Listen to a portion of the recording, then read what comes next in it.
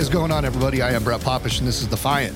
Y'all know what the show's about. I got a special guest with me today in Ron Lotti. Ron and I just recently met through our business coaching organization, the Arte Syndicate.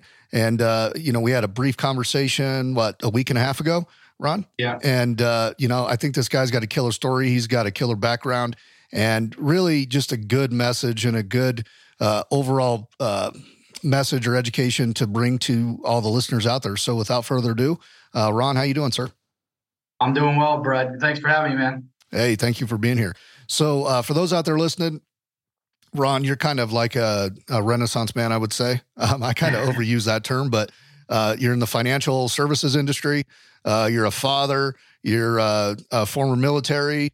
What else would you like to start off? Just kind of give us a brief snippet of who you are and kind of what your story is, sir. Yeah, I appreciate that. And I've been called far worse, so thank you. Well, I just met you, so I don't want to overstep my bounds just yet. Yeah, fair enough. On top of that stuff, I guess I'm an author. I wrote a book fairly recently. It talks a little bit about my life. I've had a million different jobs, and being a bald guy, actually, like you, I own a barbershop, which is a little strange, right? Hey man, you gotta get rid of the stubble. That's right. I can't stand it. So I've owned a CrossFit gym in the past, some nonprofits, some football teams, and the like. So my journey's been kind of all over the map. I joke that I've probably done a little bit of everything in my life, and I'm still trying to figure out who I am, even though I'm 42 years old. Okay. Yeah, you and I are the exact same age. Awesome. That's awesome. So off topic, just totally off topic. What year did your hair start going away from you? Mine was in 2020. So, when was yours? 2020. Okay. So mine is self-imposed, and this kind of goes a little bit with my story. I've been shaving my head with a buzzer since I was in 5th or 6th grade. Oh, wow. And then I started shaving it the sides with the razor when I was in high school, and then it went straight razor right when I got back from basic training with the military. But so I caused it myself, but ironically, and this maybe is going deep real quick into this conversation, but I started shaving my head because my mom, when I was a kid, before the age of 15, my mom struggled, unfortunately, with drug and alcohol addiction. And I grew up seeing a lot of crazy things in my life. But one of the things that I don't share very often is she and her friends used to like to grow my hair out and put it in a ponytail and kind of make fun of me. So one day I found a buzzer and I shaved it all off, and I said, "Oh, that's never happening again." So that's a sensitive subject, but I went right there. So it's pretty neat to kind of talk it out. Yeah. Well, thanks. Definitely thanks for sharing that. I can't imagine that was too easy. How old were you when that happened?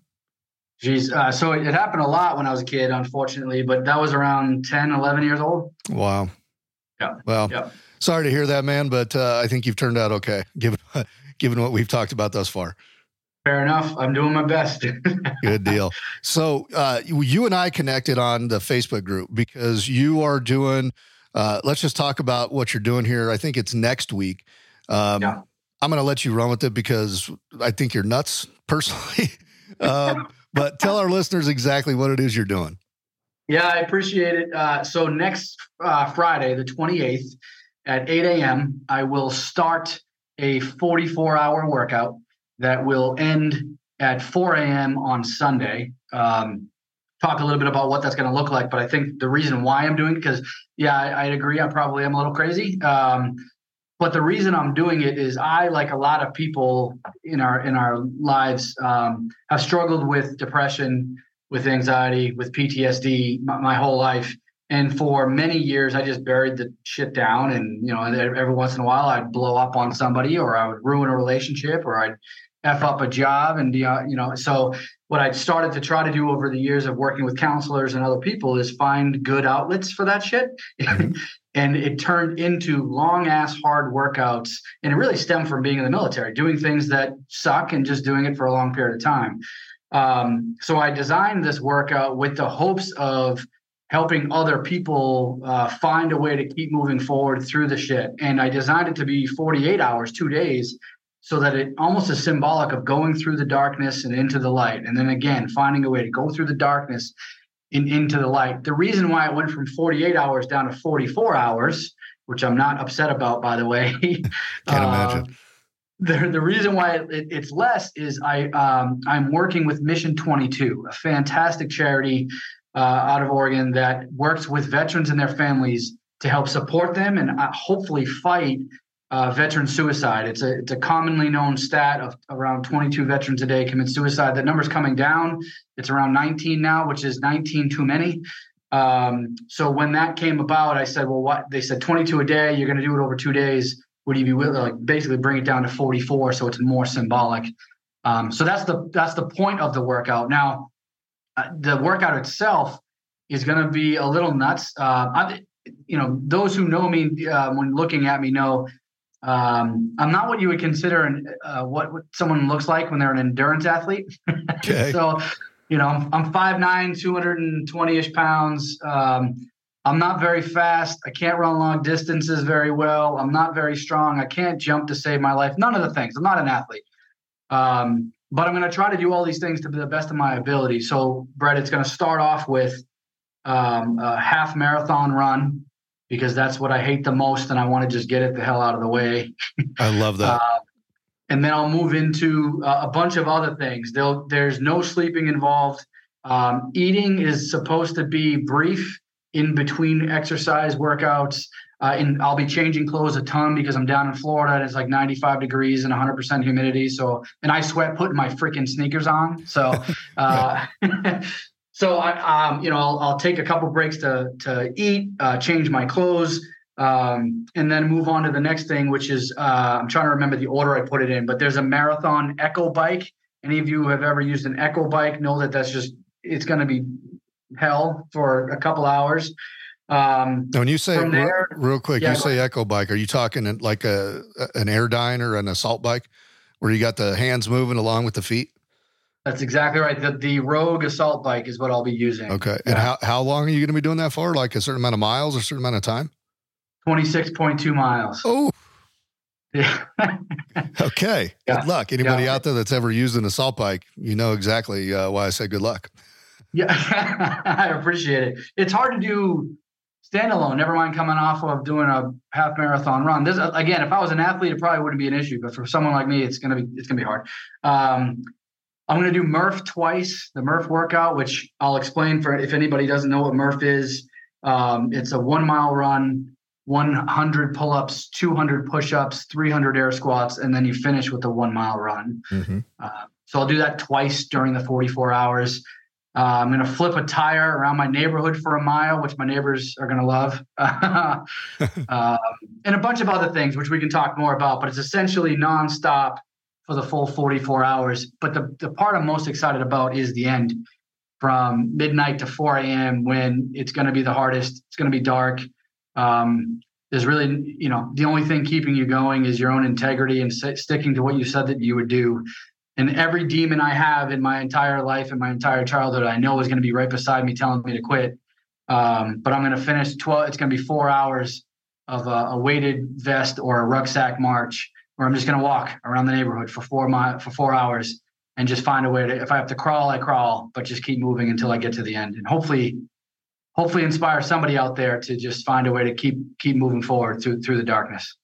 That's incredible. Now, let me ask you, what did somebody introduce that to you, or is this something you just created on your own and you've located the charity to help you kind of collect the money and sponsor it, or how did you get that set up? Yeah, so the workout itself, I appreciate the question. The workout itself is something that I designed and created. I've done 30-hour ones, I've done 24-hour ones in the past, but I will say there's people out there like David Goggins and others that do similar things. I have a friend of mine who just finished a 315-mile run across the state of Tennessee. Like, there's people doing incredible things. So I just kind of took bits and pieces from a bunch of different things that I've seen online and what people I look up to are doing, and I created this workout. Now, as far as the charity goes, Till Valhalla Project is a phenomenal company down in St. Augustine, Florida. They create these T-shirts and other T-shirts and a bunch of other things where the proceeds go towards. And there's a story behind that, and I don't know the whole full story, so I can't give it justice. But they help veterans and they help give some respect to those that have lost their lives. when I met with them fairly recently, I was so inspired. I got to walk around their headquarters, and I met a woman named Kim. She welcomed me in. She showed me around, and she talked about all these charities that they send their proceeds to. And one of them was Mission 22, and I could see how passionate she was about it. And I said, boy, it'd be great to do something to add to that legacy and in a way help Till Valhalla, help Mission 22, and help as many veterans as we possibly can. And that's awesome. So how can people, let's just get this right out of the way early on. How can people support you in this endeavor? I appreciate that too. The best way is that Mission 22 set up a link for me, like a homepage that people can go to and click on. It's a long website that's impossible for me to say to you now. So what I tell everybody is go right to my Facebook page or my Instagram page. It's just at Ron Lotti, RONLOTTI.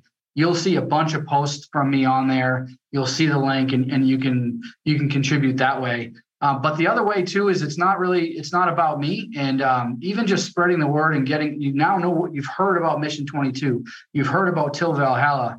Go on your own pages and share as much as you possibly can. That's just as well as donating to the work I'm doing. Right. And for the listeners out there, I'm going to put that link in the show notes. So I'm going to have you send me that link, Ron, so I can include that in the show notes. It'll pop up, Sure. Right when people click on the podcast. Then they can go directly to there and sponsor you if they want, or support you, or support Mission 22 or Till Valhalla or whatever they want to do there. Because I think that's important. We spend all this time these days, and I told you I'm not going to get political, but we spend all this time these days trying to affirm a bunch of people's thoughts and emotions and just various shit. And we're not focusing on the people that actually deserve our focus and our attention, in my mind. And that's those military personnel, those veterans out there that sacrifice their life, their family sacrifices, and yet they kind of get left in the shadows for whatever reason. So I think what you're doing is extremely important, and I want to support that any way I can. I appreciate that very much. And you said it perfectly. I couldn't agree with you anymore. Good deal. Now, you obviously mentioned at the beginning, we kind of talked about why you're doing this. You mentioned a little rough section of your childhood. You have a military background from our previous conversation. So kind of walk us through that and, growing up, why you joined the military, kind of what made you gravitate toward the military, and then just kind of go from there. Yeah. That's a long story too. But I mean, so I can tell you, and the short answer to that is I was looking for purpose and looking for reason to stay alive, and wanted to find something out there that I could do that gave me purpose and again, reason, right? So that's what led me to look at things like the military. But I mentioned briefly my childhood pre-age of 15. My parents split up when I was really young. My mother struggled with drug and alcohol addiction. She was a beautiful human being, but I only got to see it 4 or 5 days a year. And unfortunately, that shame, I think, it was like a spiral for her that she couldn't give up and grasp. She was a great person, but she never saw it. Like I wish she had seen herself through my eyes, and maybe she wouldn't have turned to some of the things that she did. But that being said, it led to some crazy events as a kid. I had, 3 or 4 different stepfathers growing up. Most of them treated me like a punching bag. All of them beat the crap out of my mom and my sisters. One of them tied us up and tried to burn our house down while we're in it.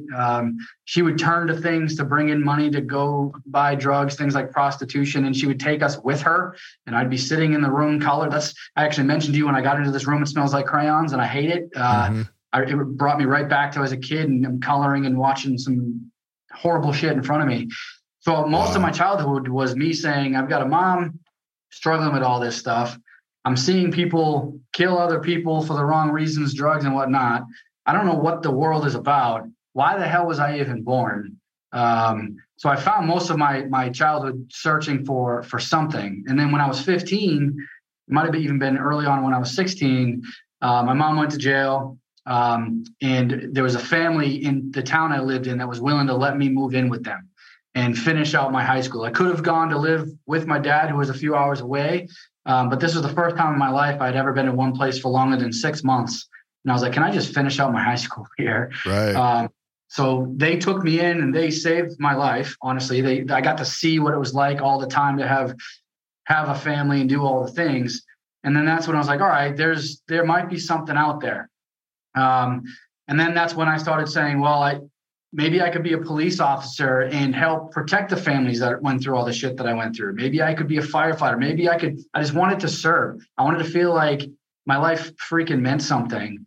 But I also desperately was searching for structure, for stability, and for direction. And what better than the United States military to give me all those things? Dude, I joined the military at 18. I had clothes. I had food.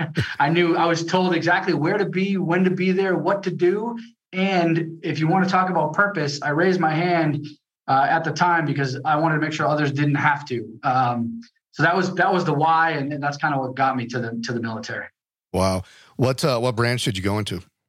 So I was Army National Guard because I put my toes in, but not completely. But I got to live down at Fort Benning, Georgia, for about 11 months, and it was fantastic. That's awesome, man. I got to be honest, man. Most kids growing up, going through what you went through, would not even have probably gotten out of high school. I'll be totally honest with you. And so that in and of itself is a tremendous feat.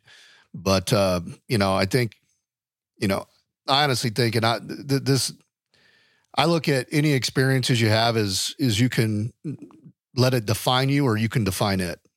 Mm-hmm. And I think from what we've talked about thus far and on our prior conversation, you're defining those moments. You're not letting those moments define you, which is pretty impactful. Yeah, I'm hoping to, sorry to interrupt you there, but I want to make sure too that I was fortunate, and it might be weird to hear me say those words.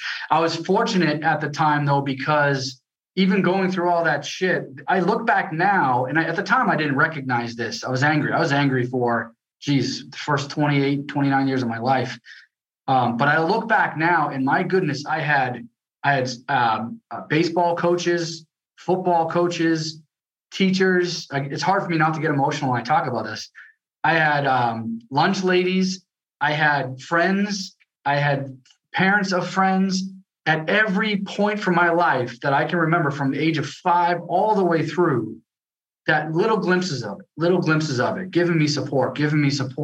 At the time, I took it for granted. I look back now, and it's because of that I stayed on the path that I'm on. There's a lot more to it too. And I also believe, I'm not sure what I believe in spiritually, and that's always something I'm, a little weird about, but something had me go through that so I can be who I am today and hopefully help somebody else now. Mm-hmm. That's the whole purpose and reason behind it. I truly believe it. So I was fortunate to have people in my life along the way, little glimpses of it. And then there's some sort of power that kept me on the right path to do what I'm doing today. Yep, exactly. Now, you were in the Army National Guard. How many years did you serve in the National Guard? I was technically in from 99 to 2007. Okay. Good deal. And then on our call, you'd mentioned, and I'm only bringing it up because you said you are okay talking about it. You mentioned that you were supposed to be deployed, but you never actually got deployed. Would you like to discuss that a little bit? I would, and I think it's important too to understand why I'm so driven for many, many reasons. There's 1,000 reasons why I'm driven to help veterans, but this is a big one. We just talked a second ago how I was searching for purpose. I was searching for structure. I needed something, and the military gave that to me. And then come around, my unit is being activated. We're supposed to be deployed. And man, Brett, I had a bit of a mental breakdown. You can call it whatever you want to call it. It's all the shit I went through as a kid. Call it whatever. To me now, there's still excuses in my mind. But I got to a point where my sergeant at the time did not feel comfortable sending me overseas to go to war. So they kept me back. And I instead stayed home, trained other soldiers, cleaned up the barracks, did all this shit back home that you do when you're activated, but you're not going overseas, because I wasn't mentally ready. And I still look back on that now. I'm 42 years old now, so that was 2008, that was 15 years ago. And it haunts me to this day that what I raised my hand to do, I could have done and I didn't go do. And I had some brothers that didn't come home. So that's the hard part for me is facing that truth. And that's real. And call it an excuse, call it what you want. But I wish things had been different. Yep. Man, I appreciate you telling that story because a lot of people going through that situation would not, they would just say, yeah, I served, and, you'd kind of hide that. And not that you're trying to brag about that, but I think it's important so our listeners understand why you're doing what you're doing with Mission 22 and, going to put yourself through hell for 44 hours. Yeah. Thank you. It's certainly not bragging about it. But it's important to know and to recognize. Yep. Now, aside from the military stuff, obviously I mentioned earlier, we're part of the same business coaching group, the Arte Syndicate, which is a phenomenal business coaching group for anybody out there, any aspiring entrepreneur, even an entrepreneur out there. If you're looking for a straight in your face business coaching that's not rah-rah, you really need to check it out. Obviously, this is not a commercial for Arte, but that tells me that you've been in the entrepreneur circle for quite some time. You're obviously in the financial services business. So let's, kind of talk a little bit about your career path, your professional life, and kind of, what brought you to where you're at today. Yeah. And I couldn't agree more on Arte. Fortunate to have that as part of my life, to be honest with you. I knew early on I have an entrepreneurial spirit. And the reason for that is freedom and flexibility is super important to me, but making an impact on as many people as possible is also just as important. So to give people, I always looked at when I was a kid, I'm like, I'm going to have this multi-billion-dollar company. And the reason I'm going to have that is so that I can serve, be a multiplier through a bunch of people who are working for me, right? Hire a bunch of people, help them understand how awesome they are and how important they are to our clients. And then therefore I'm helping as many clients in whatever realm it is. I never knew what I wanted to do. And to be fair, I still don't know what I want to do. I think we're always trying to figure that out, Ron. I'll be 50 years old going, shit, what do I want to be when I grow up? Yeah, I tell my daughter that all the time. But it originally led to running a small adult football team, which I know sounds silly, but there was a team and I ran it like a business. It wasn't like guys just getting together to play. We ran it like a business, ran it like a charity, hired people, donated, and got to see what it looked like. From there, it ended up eventually turned into, I opened a CrossFit gym. My wife and I opened a CrossFit gym up in Massachusetts, ran that for about 5 years. During that time, I also opened my own financial planning firm. I was with a very large financial services company. I started with them in 2008. I left in 19, opened my own firm, did that for 3 years. And now I closed that down. I'm back with the financial services industry now because we actually moved south. We sold our gym, sold the firm, sold our house. My daughter graduated high school. We moved down south. She started college, and I'm like, okay, so that's a lot. But then when I got down here, back with the firm that I'm with now, I was like 3 months in. It was funny, man. Both my wife and I were like, all right, we're not going to own businesses again. It's just the way it is. It's over. And then I got 3 months in. I was like, I really miss running a business again. So I started looking on what businesses that I can buy. And now I also own a barbershop. So okay. It's going to go on forever, I think. What do you think it is about people that own their own business or have that entrepreneurial mindset? That, what do you think it is that's different from the person that is an employee? And there's nothing wrong with being an employee. But there's a different mentality. I think it's more of a building mentality of, you don't want to just work and get a paycheck. You're trying to build something much bigger to help as many people as possible get a paycheck. But I'm kind of watering that down a little bit, but in your mind, what do you think that difference is? That's such a great question. And I obviously don't know the answer to it, but my thoughts on that would be, just personally, right? I go back to being a kid and having that, I felt alone as a kid. I felt like I had to find a way to get through all the shit and make it happen. And then I could see working, I got pretty good at understanding how to connect with other people and empathize and understand them. And you get a feeling for what matters to them and being able to change the scenario so it's even better for them. And I think all of that, in a way, has led me to, and I think a lot of entrepreneurs, to say, I'd love to be able to build something that's freaking awesome that people can be proud of, that will draw more good people in, and in a way show the next generation and the generation after that how they can do it and inspire them to do great things and be better for our entire country. I really think it's that basic, but that big all at the same time. Yeah.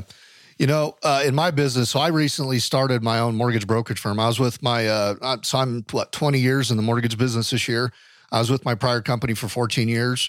They did a lot of good stuff for me. I have no complaints with that at all. But it was really just it was time for me to start my own brokerage firm. And I think the reason is my tagline for my business is own your future. Right. So I help people buy homes. And so own your future kind of makes sense. But the more so in what we're talking about on the entrepreneurial side, owning your future is a lot more than just owning where you live. It's, owning your future means we own our source of income. We're not beholden to somebody. We're not indebted to somebody up to our eyeballs in credit card debt or anything like that. That's financial slavery, if you really want my honest opinion. And that's not real freedom. And real freedom comes when you own whatever it is you're doing.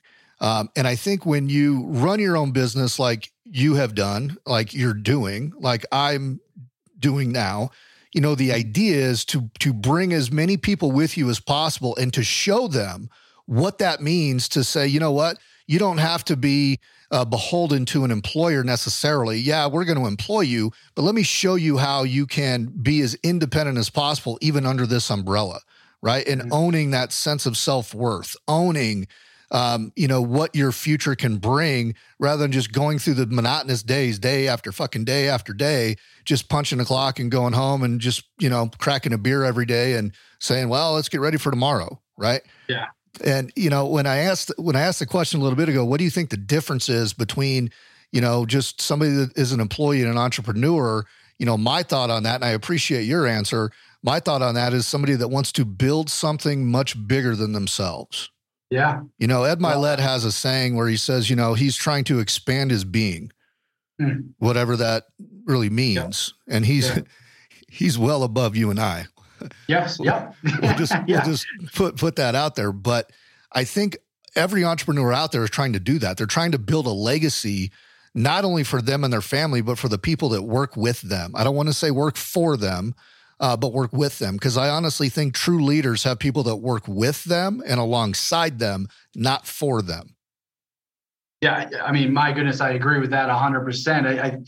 That's to me what leadership is, inspiring others and having a vision and creating change and being part of the change, right? That's all of it at the same time. And it's funny you brought up legacy. That's a topic I think about fairly often, maybe more often than I should at times.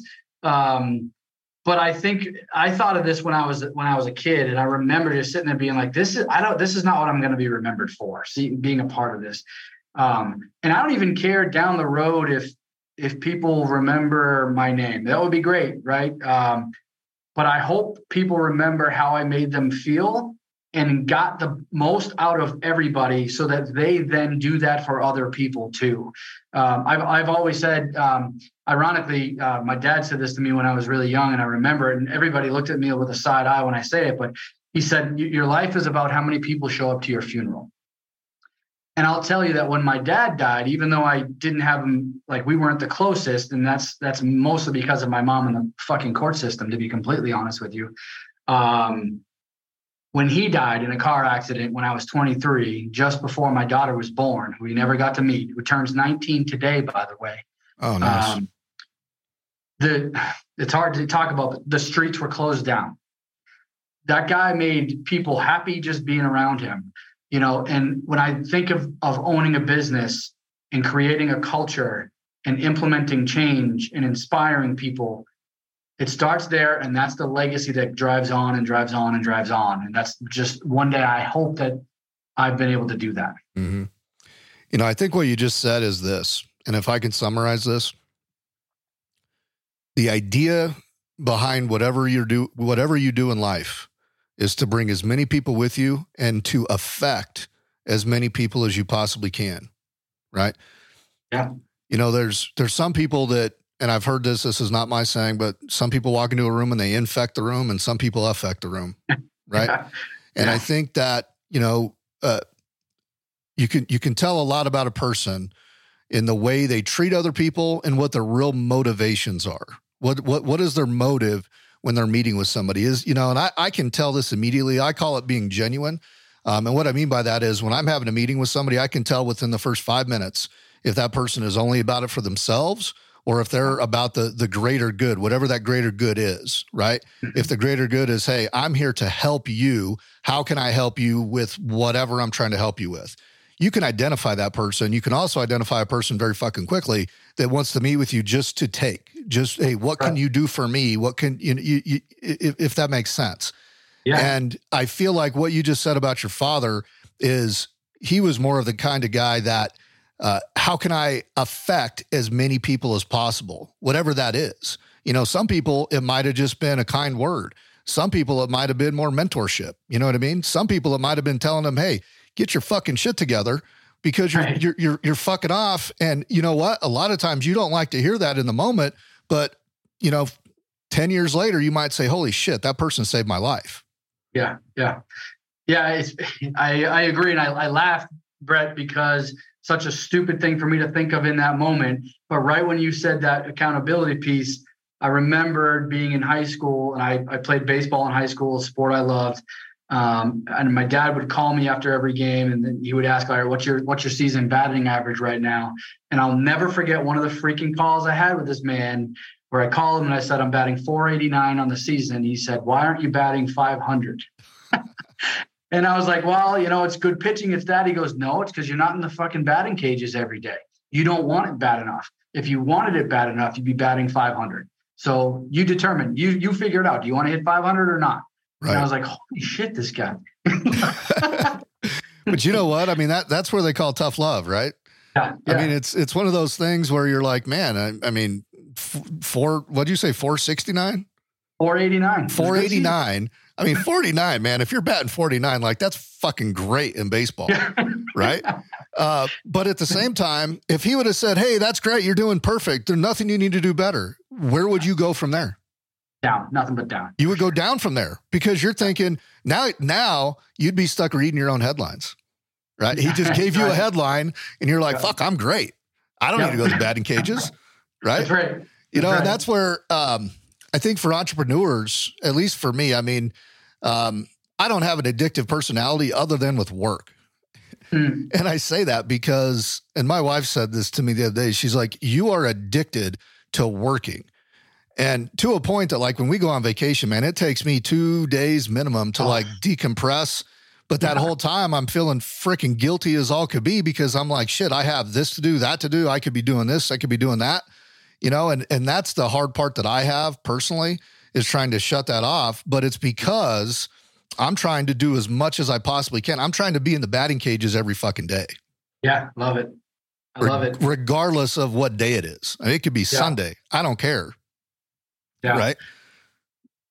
I love that. Yeah.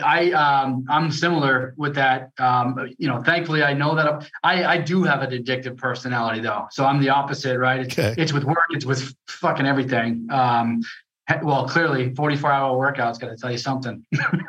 Yeah. I want you to message me when you're done with that. I won't message you right away because I'll probably go to bed, but yeah, you'll get a message. Exactly.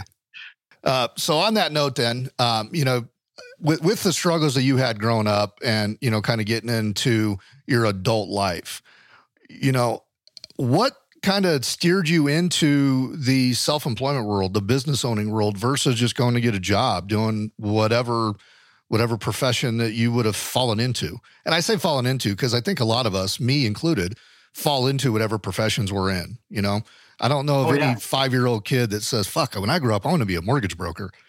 No fucking way. You know what I mean? Yeah.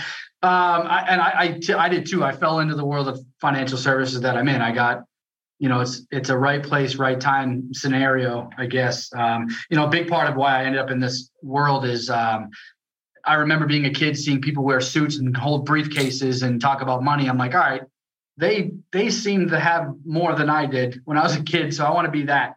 And then I started applying for VP of sales jobs for the largest banks in the country. And that's a whole other story, which is ridiculous. Because at the time I was a janitor. But what brought me to entrepreneurship, I don't think it even was, I liked doing it because I like to organize things let's just call it what it is. I like to organize things my way as well. I worked for a lot of shitty people along the way. I had some shitty jobs. a lot of it, I also had a shitty attitude for most of my, late teens, early 20s. I played on sports teams that I thought weren't run as well as they could have been, all the things. So I was like, all right, I can start a football team. I'm not going to go play for somebody else. I'm going to run my own, and I'm going to do it my way. And then I'm going to learn from it, and then I'm going to stop, and then I'm going to do it again. Same thing with the CrossFit gym. I started doing some crazy workouts. I started training a lot of the football players that were on my team and other teams. And I was like, all right, why don't I just turn this into a thing on the side? Because thankfully at that time I had a fairly successful career in the world of financial services. So, I mean, I had a safety net there. And I started the gym, and I was kind of running that on the side. But it really comes down from, I had some shitty leaders. I had, this is before working in the world of finances. I had some shitty bosses, shitty leaders, shitty jobs, shitty attitude.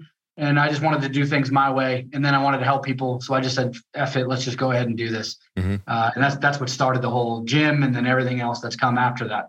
Gotcha. So obviously, it would have no growth journey to go to do that.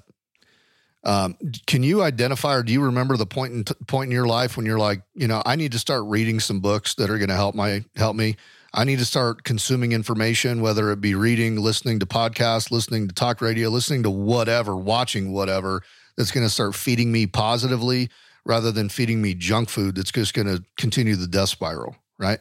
Now, for me, I can identify exactly when that was, but I always want to ask, can you identify when that was?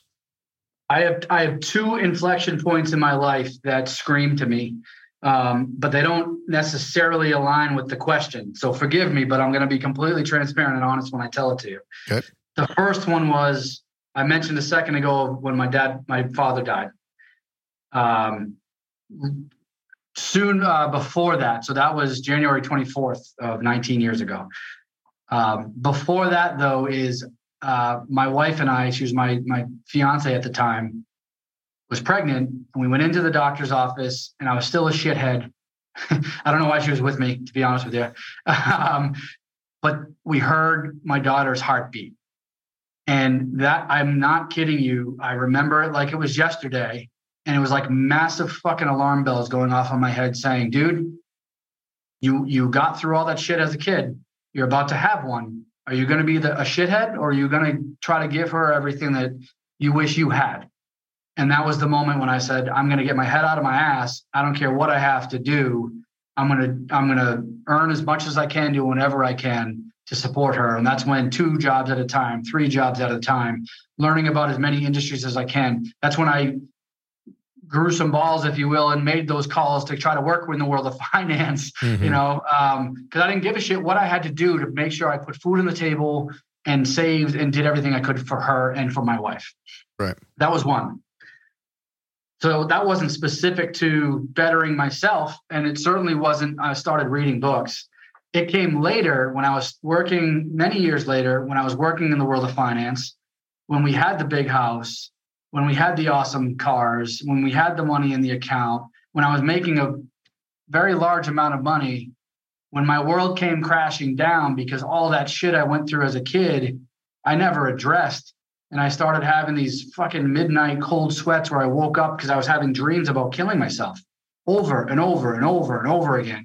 And I didn't know what the hell was going on. So I started seeing a doctor. And it started fucking up my work and all this shit. So then finally, at the time, my boss came to me and said, hey, we've got these services that can help you, and you can take a leave of absence. Why don't you do it? So I did. I took that leave of absence. And when I took that leave of absence, I was introduced to 75 Hard. When 75 Hard, and that was just one of those things that came across my screen. I looked at it. It talked about how hard it is, and most people can't do it. So naturally, I'm like, well, I'm going to fucking do this thing.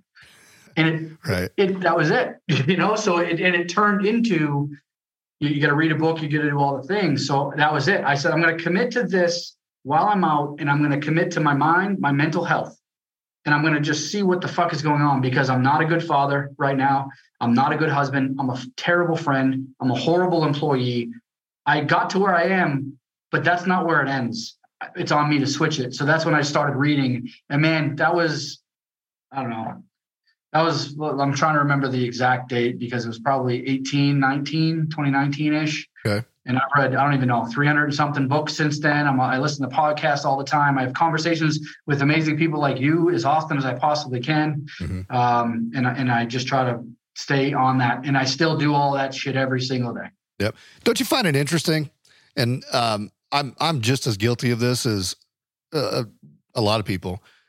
I find it interesting that there are some people that can be extremely fucking successful in spite of not having the personal growth journey. Yeah. Does that make sense? Yeah. It's like, and I was there. I mean, I'm numero fucking uno on that. And I look back and I'm like, I don't know. I honestly don't know how I did that. Leading to where I am now, talk about 75 hard. I've completed that. I'm in between phase 2 and phase 3 of Live Hard right now.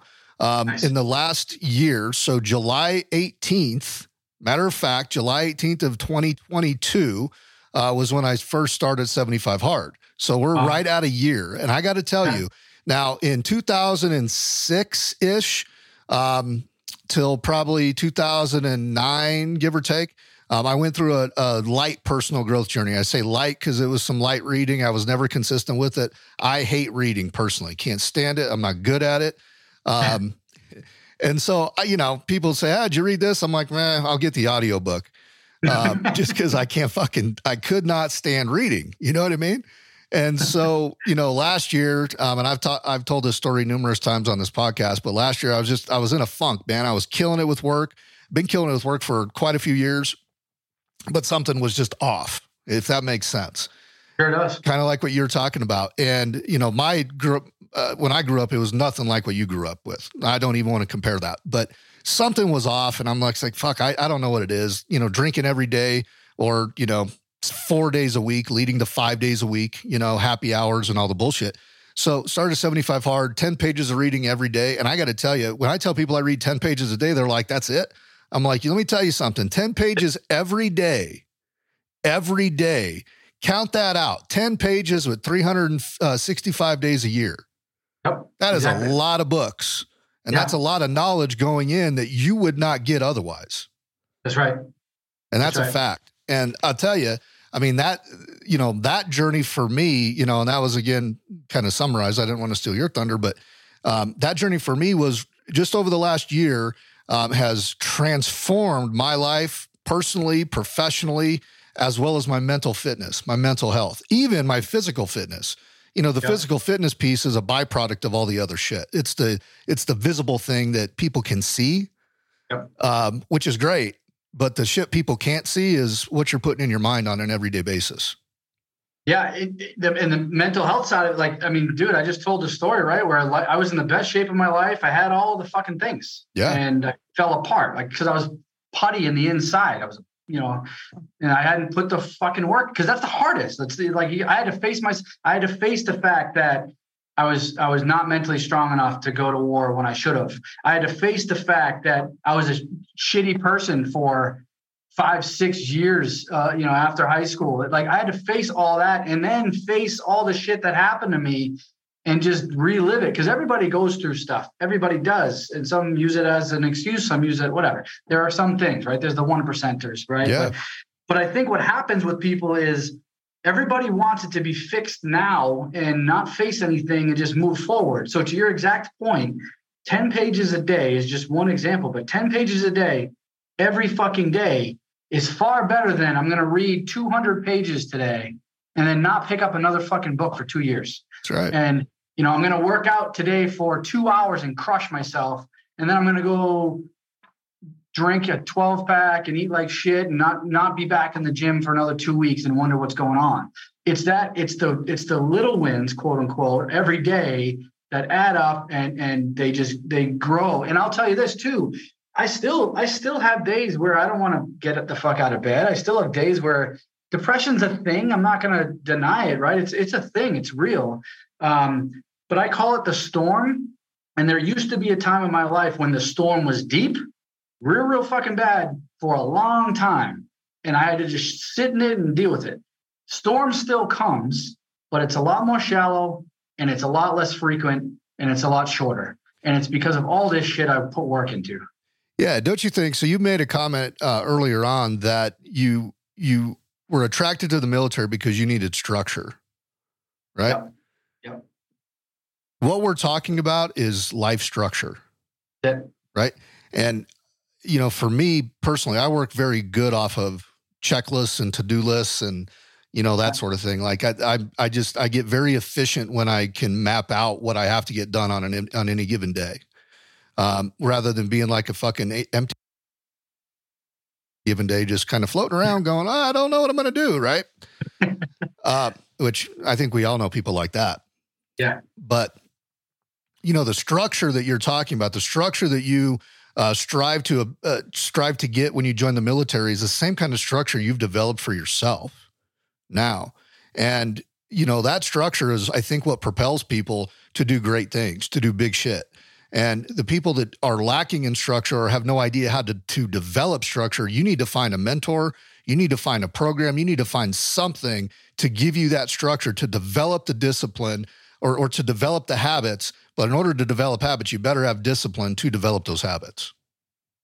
On point, man. And I talk about this all the time. I'm fortunate enough to have, people in my life that ask me for advice, and I have others I ask for advice. And I talk about all the time about habits and behaviors.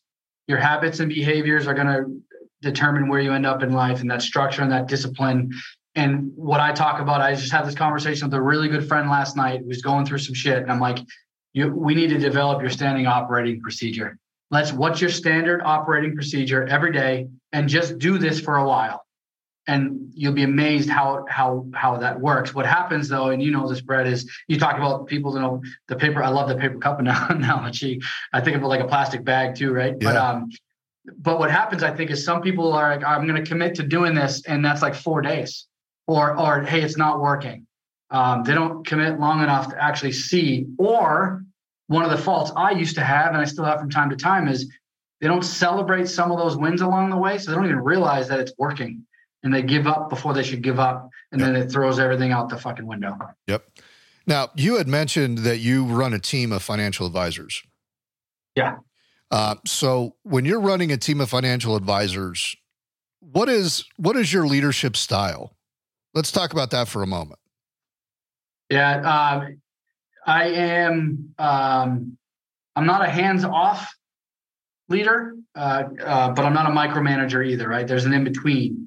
I try to get to know every individual for who they are as a person, what's worked for them, what hasn't, help them self-discover areas that they could improve, and then try to help them implement, ironically, to your point, implement structure on a day-to-day basis that will help them reach their goals. So we'll define what their goals are, where they want to be. We backtrack all the way to it. Well, if you want to be here, go all the way back to day one, then you need to do this every day and check that box to get to there eventually. And then I'm there to hold them accountable. I'm more of a coach and a mentor than I am. I'm not a manager. I think people manage things. You lead people. And I'm not a data manager at all. So I try to be more of a mentor and a leader in that realm. Man, I love what you just said. People manage things and you lead people. I love that. Yeah. Because a lot of people think I've got to manage. I got to micromanage. I got to nitpick. And people don't respond too well to that. I mean, No. Maybe 1 out of 10 might, maybe. But ultimately, people want to be led, and people want to be led in a manner that is in their best interest, whatever that might be. And I don't think you can understand that until you understand the person individually. Agreed. 100%. 100. And I get more fulfillment out of that too, right? Because I get fulfillment out. We've talked about this whole time. If I'm helping another person be the greatness that I see in them, I feel as though I'm playing a small part in that, and I'm leaving more of a legacy that I just talked about. It's weird to say, but I try to live in the moment, and this is something I've gotten better with as I've gotten older. I try to live in the moment as much as I possibly can, but I also find myself worried I'm running out of time, right? So I need to make the most of this interaction. Like my time right now with you, this is the most important thing to me right now, because there might not be another thing. It could end right after this. Sure. So I better make the most of this time with you. And I'm like that way with everybody in my life. That's fantastic. Basically, what you just said is you're present in every interaction that you have. You're not scrolling on your phone. You're not checking fucking email. You're not checking social media. Like, it's present for the task at hand. And I got to be honest, that's something I'm trying to work very hard on, just because, I've got this weird, it's not just weird. It's what everybody does is text messages and phone calls and emails and all the shit to where I'm literally, I love what you just said, because I'm trying to make a focus in my life now, being whatever I'm doing, I'm 100% on that. I'm not checking anything else. I'm not checking fucking Facebook feeds or messages or anything. Like, I'm focused on whatever that task at hand is. But even on my phone calls with clients, when I'm hanging out with my son, whatever in the moment. And I think, we're so distracted on a daily basis in general that people kind of lose sight of that. You know what I mean? They think, we all think, me included, oh, I can multitask. I can do this and that. And the reality is, what happens when you do that? What happens when you're trying to pay attention to something else and you're hanging out with your kid? You ultimately get irritated with your kid for bugging you. Yeah. Jeez. Right. And so for me, I'm trying to make a conscious effort on my own time now to say, okay, when I'm with my son's 3.5. So when I'm with my son, I'm there. I'm not messing around doing whatever else. Or, if I got to take a business phone call, late in the day, I'll go to another room entirely, just because I don't want to be distracted when I'm on that call, but I also don't want him to feel like I'm ignoring him and this call is more important. Does that make sense? It does. And it's like, I think back to like how I want to be remembered, and that might help you too, right? In every moment, I have a brief second of how do I want to be remembered? Is the guy that's checking my phone or the guy that's paying attention to my kid? You know what I mean? That's huge. I think so. With me though, because I still fall victim of it from time to time. I mean, it happens to all of us, right? But with me, I think it's just as simple, Brett, as I'm not smart enough. I don't have enough fucking brain capacity to do all these things. So I just give in. That's it. I love that, actually. Yeah. Cause the smartest people out there think, oh, I can do this and do that and do this at the same time. And like me, I'm like, fuck, I got to focus, man. I get one thing. The thing is, though, if you focus on one thing at a time, you're completely way more efficient. You're more efficient. You get it done faster. It gets done in a more quality manner. You're not having to, half-ass 2-3 things at once, and then you're going back to fix the shit later on because you weren't paying attention. Yeah. Who would have thought in this day and age that telling someone focusing on one thing would actually be more beneficial than focusing on 8,000 things all at once, right? It's almost like we're weirdos for saying that now. Well, right. That's because, with technology, social media, technology is a great thing, but it's also a curse, man, because like we talked about going on vacation, some of my best vacations ever is when I have 0 cell service and there is no fucking Wi-Fi. Cause it's like, I'm out. Like there's nothing I can do about it. You know what I mean? Yeah. Some of the worst vacations is when I have Wi-Fi, I have cell service, and you're like, well, it's coming in, I better take care of it. Right. So you just need that downtime. Now, we're running up on an hour. I want to ask you one more question and then we'll let it go. But do you have a set of core values that you communicate to your team? The team of financial advisors that you work with? So it is, but it's in the realm of the world of finance, right? So it's more of a commitment. I call it a commitment that we're going to make, and it's not necessarily core values, but I think it's underlying in there. And I tell everybody all the time on our team, we're going to be the best subject matter experts when it comes to everything in the markets, the economy, and our solutions that we offer. We're going to be the best conversationalists with every client that we have in the entire industry, which means we have the ability to connect with, make sure every client feels seen and heard and understood. And then finally, we're going to be the best financial planners in the entire company. We're going to know the ins and outs and the why and help people live their dreams. So it's more standards like that I set than necessarily core values. But when you hear that, there's a bunch of core values that are interwoven throughout all of that for sure. Absolutely. And I think that we should have professional core values for our businesses. We should also have personal core values that we don't deviate from, and those are two very different things. They can kind of be interwoven, but our personal core values is what's going to feed the professional core values. For sure. And if they're off just a little bit, you're going to be rowing in circles.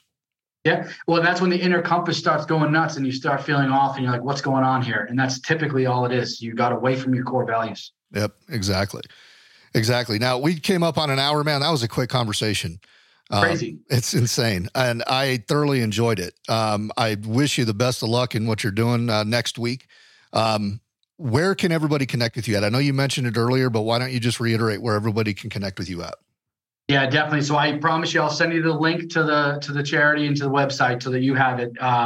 But with me personally, and to find that information, I'm on Facebook, LinkedIn, and Instagram, and it's just Ron Lotti, at Ron Lotti, RONLOTTI. That's it. I'm not on a ton.